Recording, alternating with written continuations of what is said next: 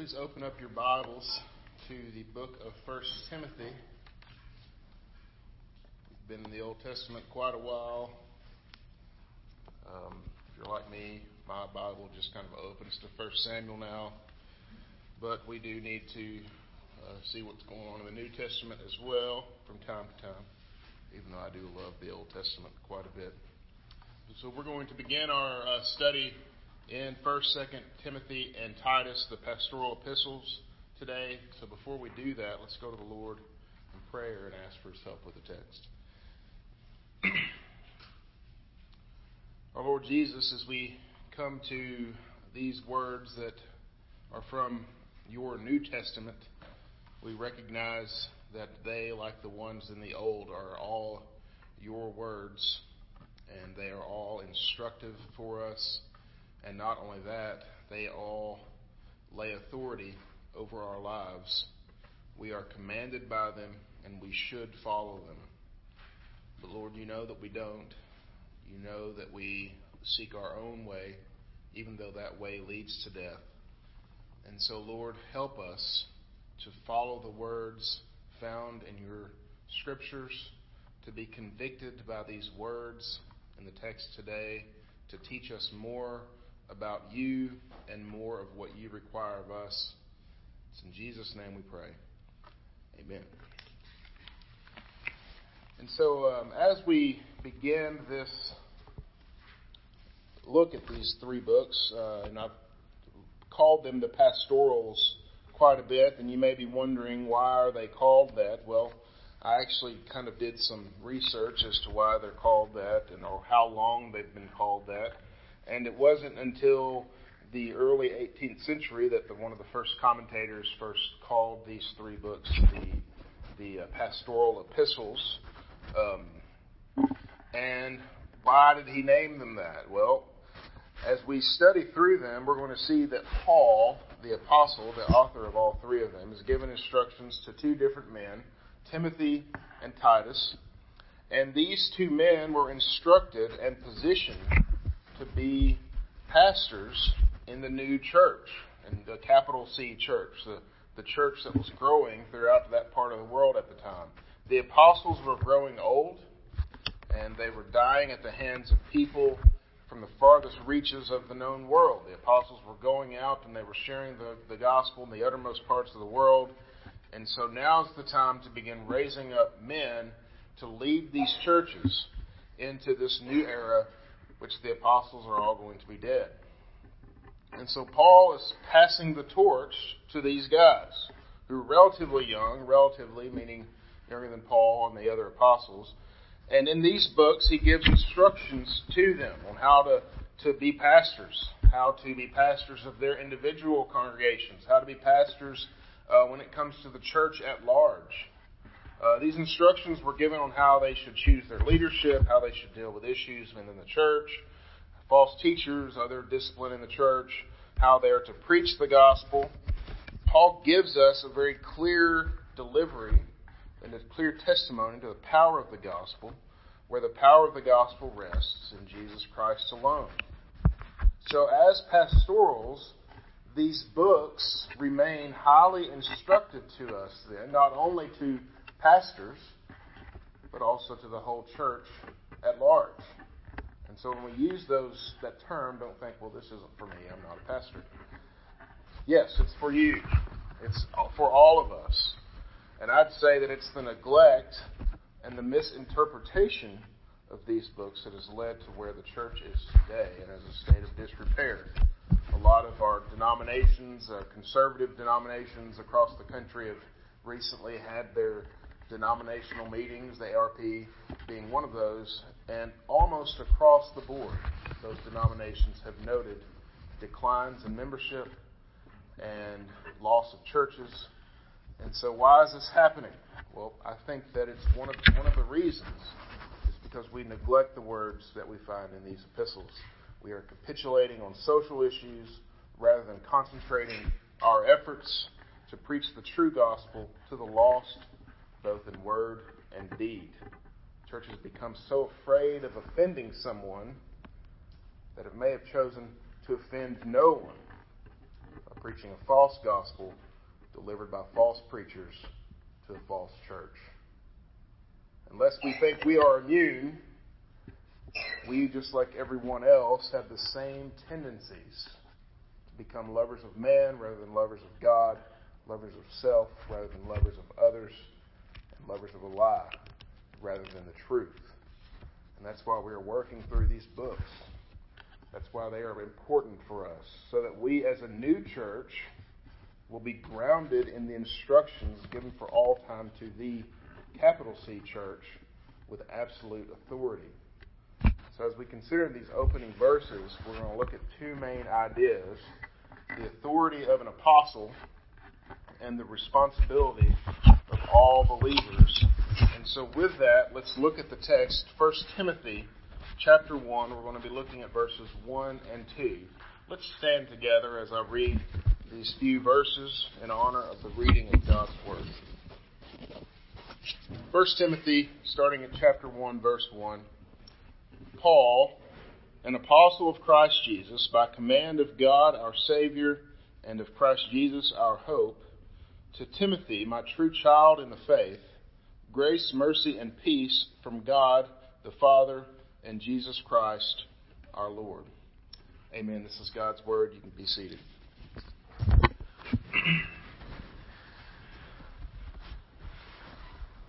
It's much different than reading from a narrative in the Old Testament, right?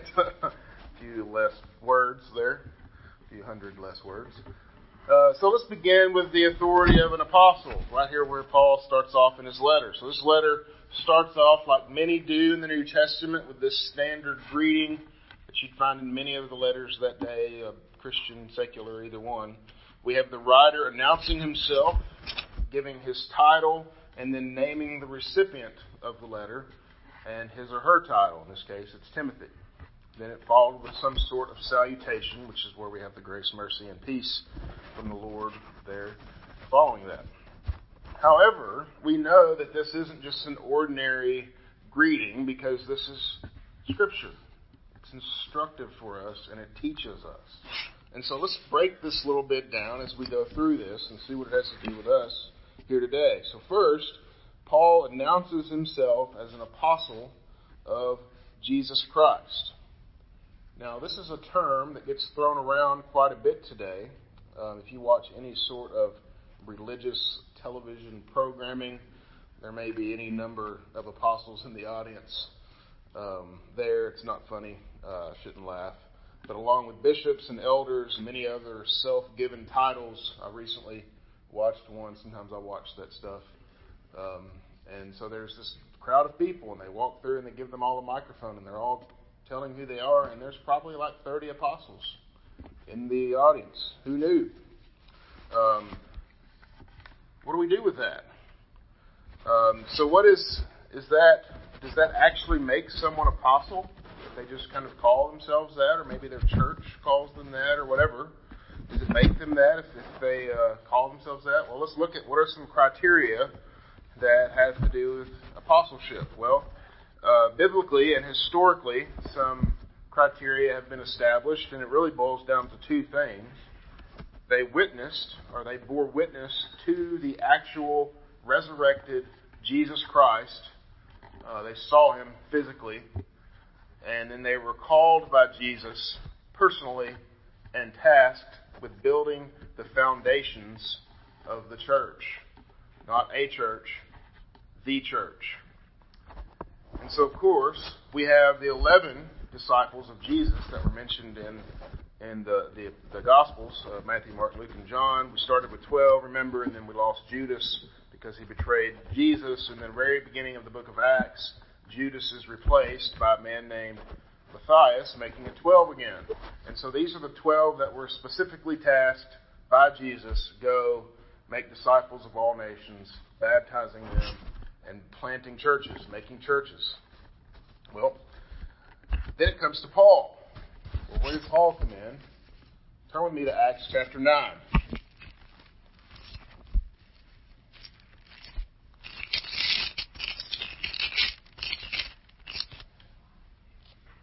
Acts chapter 9.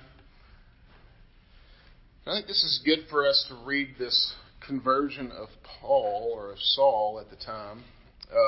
We're going to be looking at 3 different books in succession by him, so we won't do this every time, but I think it's good for us to do this now to understand, where does his call as an apostle come from. So I'm going to read through this first bit here of Acts chapter 9, talking about his conversion. But Saul, still breathing threats and murder against the disciples of the Lord, went to the high priest and asked him for letters to the synagogues at Damascus, so that if he found any belonging to the way, men or women, he might bring them bound to Jerusalem. Now as he went on his way, he approached Damascus, and suddenly a light from heaven flashed around him. And falling to the ground, he heard a voice saying to him, Saul, Saul, why are you persecuting me? And he said, Who are you, Lord? And he said, I am Jesus, whom you are persecuting. But rise and enter the city, and you will be told what you are to do. The men who were traveling with him stood speechless, hearing the voice, but seeing no one.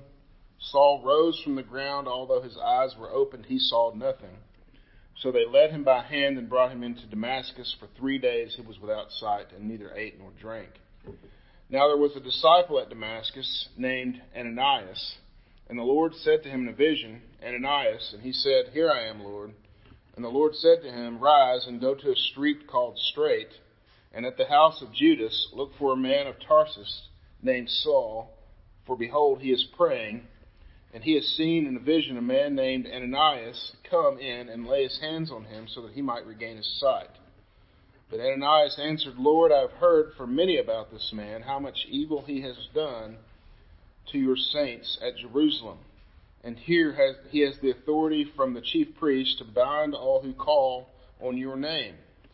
But the Lord said to him, and I love this, one of my favorite passages in Scripture, Go, for he is a chosen instrument of mine to carry my name before the Gentiles and kings and the children of Israel. For I will show him how much he must suffer for the sake of my name. So Ananias departed, entered the house, and laying his hands on him, he said, Brother Saul, the Lord Jesus, who appeared to you by the road, or on the road by which you came, has sent me to you that you might regain your sight and be filled with the Holy Spirit. And immediately something like scales fell from his eyes. He regained his sight. Then he rose and was baptized, and taking food, he was strengthened. And of course, we could go on throughout the book of Acts and read about what Saul has done, and we could read these letters that he sends to the church as an apostle of Jesus Christ. He meets these qualifications, even though he didn't walk with Jesus during his ministry. He is a true apostle of the Lord. And so this office is now closed for obvious reasons. So anyone who calls themselves that today is the equivalent of me calling myself Batman. It's cute, but it doesn't actually make me Batman. If we had any doubt as to Paul's credentials, we are told here that he is an apostle by the command of our Savior and of Christ Jesus, our hope.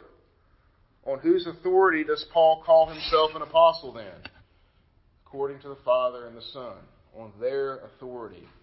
Paul doesn't take his office arrogantly, even though we might want to read that into that. It may seem that way sometimes, because we can see in other books that he's not that way at all, but he does hold that office, and therefore he carries with him the authority of that office. And so then what does that mean for us? Well, it means that the things that we read from this book, much like the rest of Scripture, have authority over our lives. And if for a moment we begin to think, okay, I already know that, then we're probably starting to head out the door. All right? We need to remember that this book has authority over our lives, and the things in it are authoritative, and they instruct us on how we should be and what we should do. We don't have the opportunity to pick and choose the doctrines that we like and don't like. We do according to what we are told and the mandates found in this text. That's important for us to grab a hold of as a church.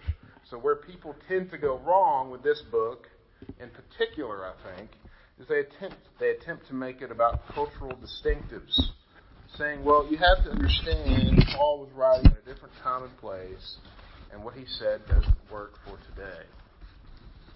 Which part doesn't work for today? The part about who should be elders and deacons? The part about what we should pray for the church? The part about the nature of the gospel? The nature of Jesus Christ as our Savior? Which part doesn't work for today? You see, if we begin to change some of the things that make us feel better, everything becomes endangered. Every single bit of it. We aren't allowed to change the words of Scripture because they aren't ours to change. Whether we like them or not, it has to do more with our sin and our desire to be God than anything. That want to change His Word comes from our sin, not from the Word being bad. These words are for us to follow as best we can and do as His people set aside. We're His people set aside from the foundations of the earth. We're the people that Jesus died to save. Therefore, we don't concern ourselves then with the worldly associations, worldly norms. Our norm is Scripture and Scripture alone.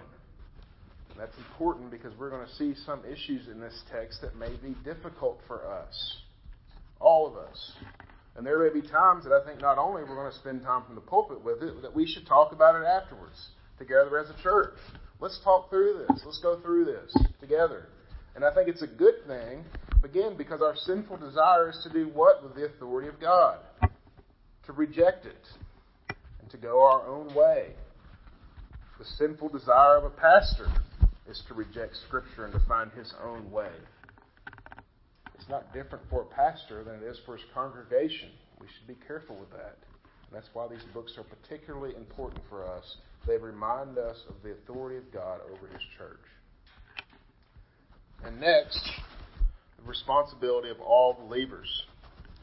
So next we come to Timothy, Paul's recipient of the letter. To Timothy, my true child in the faith.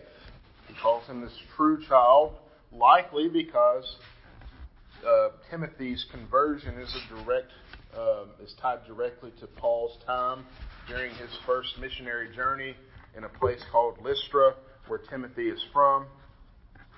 And then Timothy starts following Paul around. Some think that maybe Timothy was even an older teenager when he started following Paul. Maybe a little bit older, but he was young compared to the apostle. Throughout Paul's letters, we see he and Timothy working very closely together. Timothy was likely again with him in his 20s, and now he's receiving this letter probably in his mid-30s. Again, we're not given a lot of ages, but that's the best guess.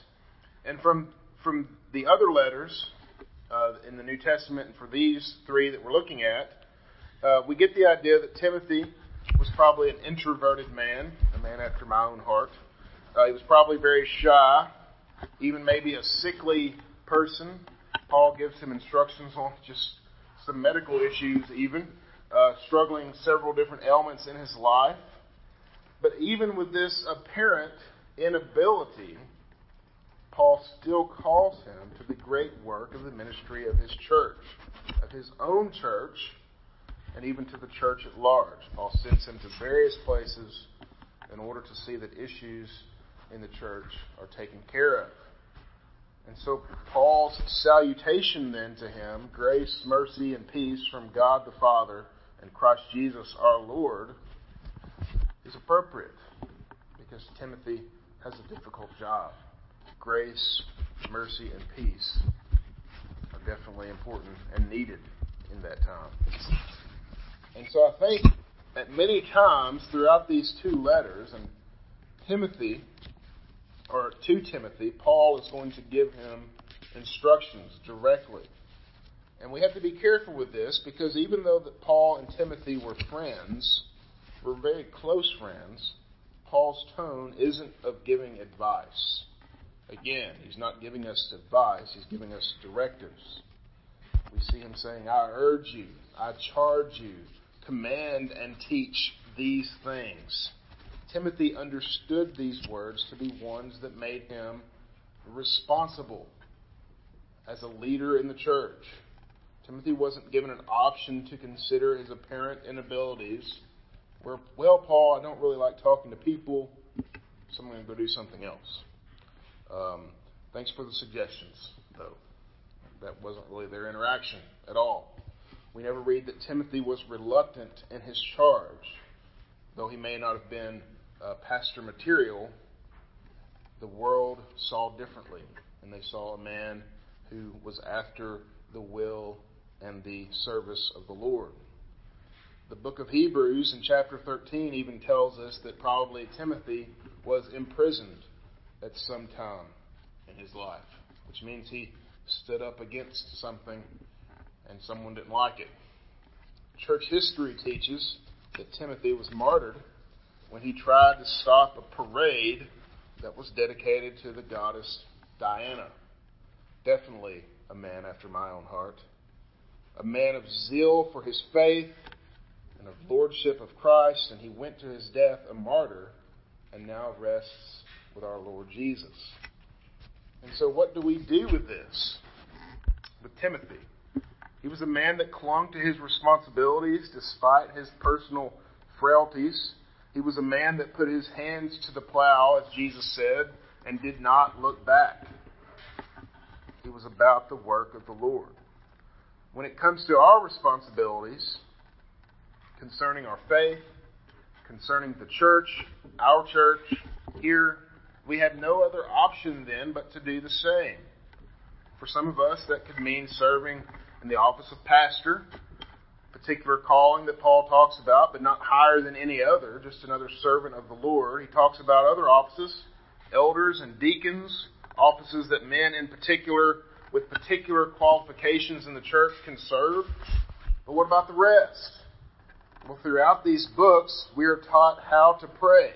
We are taught that we should pray, that we are responsible to pray for all types of people, to pray for our rulers, our families.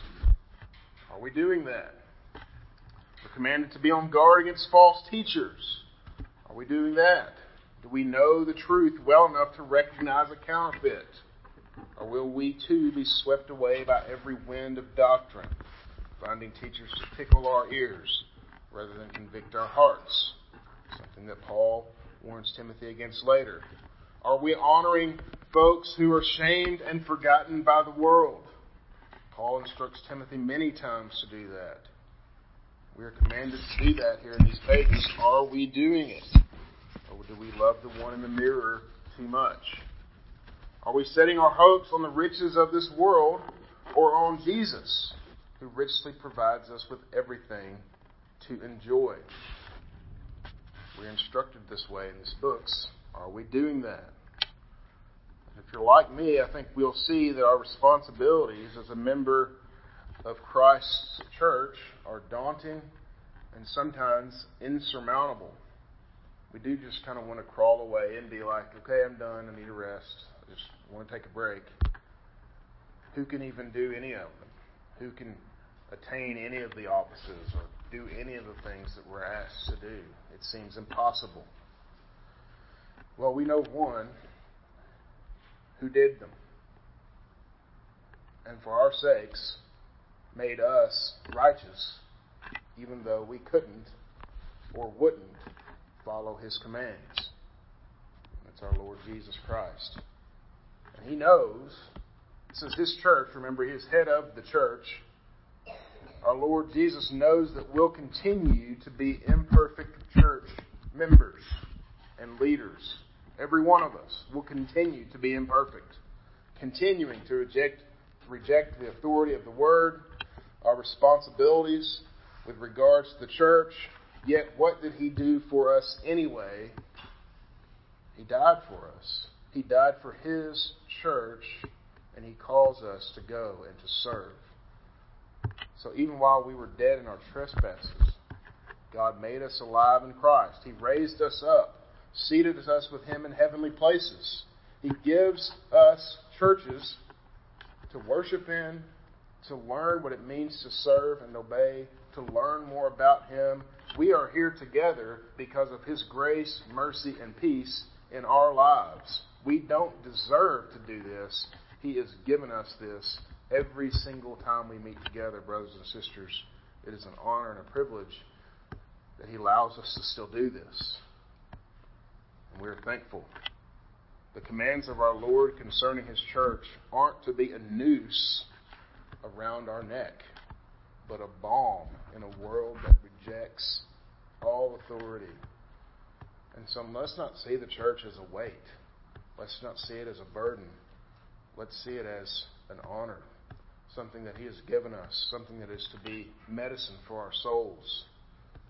They should be sweet to us this time together, because it should remind us that He is making us more and more like Himself. And so in conclusion, as we go through this book and the other two books with it, 2 Timothy and Titus, let us remember that these pastoral books have authority over our lives, whether we're pastors or not. Brothers and sisters, let us submit to the authority of God in our lives and ask Him to show us more and more areas in our lives where we are refusing to submit. He will do that. He will do that through the pages of these books. And they also instruct us on our responsibilities. So, brothers and sisters, let us search out these scriptures that we might learn what Jesus expects from us, His people, concerning His church. Again, not to earn His love. He loves us without our input. We do so because we love Him. We love His church. And so let us seek out more and more how we might serve His church. Let's pray. Our Lord, we're thankful for not only Your authority, but also our responsibilities, because it means that You love us. The fact that we are here and have a church to serve, that we have a God to obey and serve, means that You did not reject us, even though we reject You still. And so, Lord, convict our hearts of sin. Show us the grace, mercy, and peace that we need to grow this church and to see it be a light on a hill so that the world might know that You are Savior. It's in Your name we pray. Amen.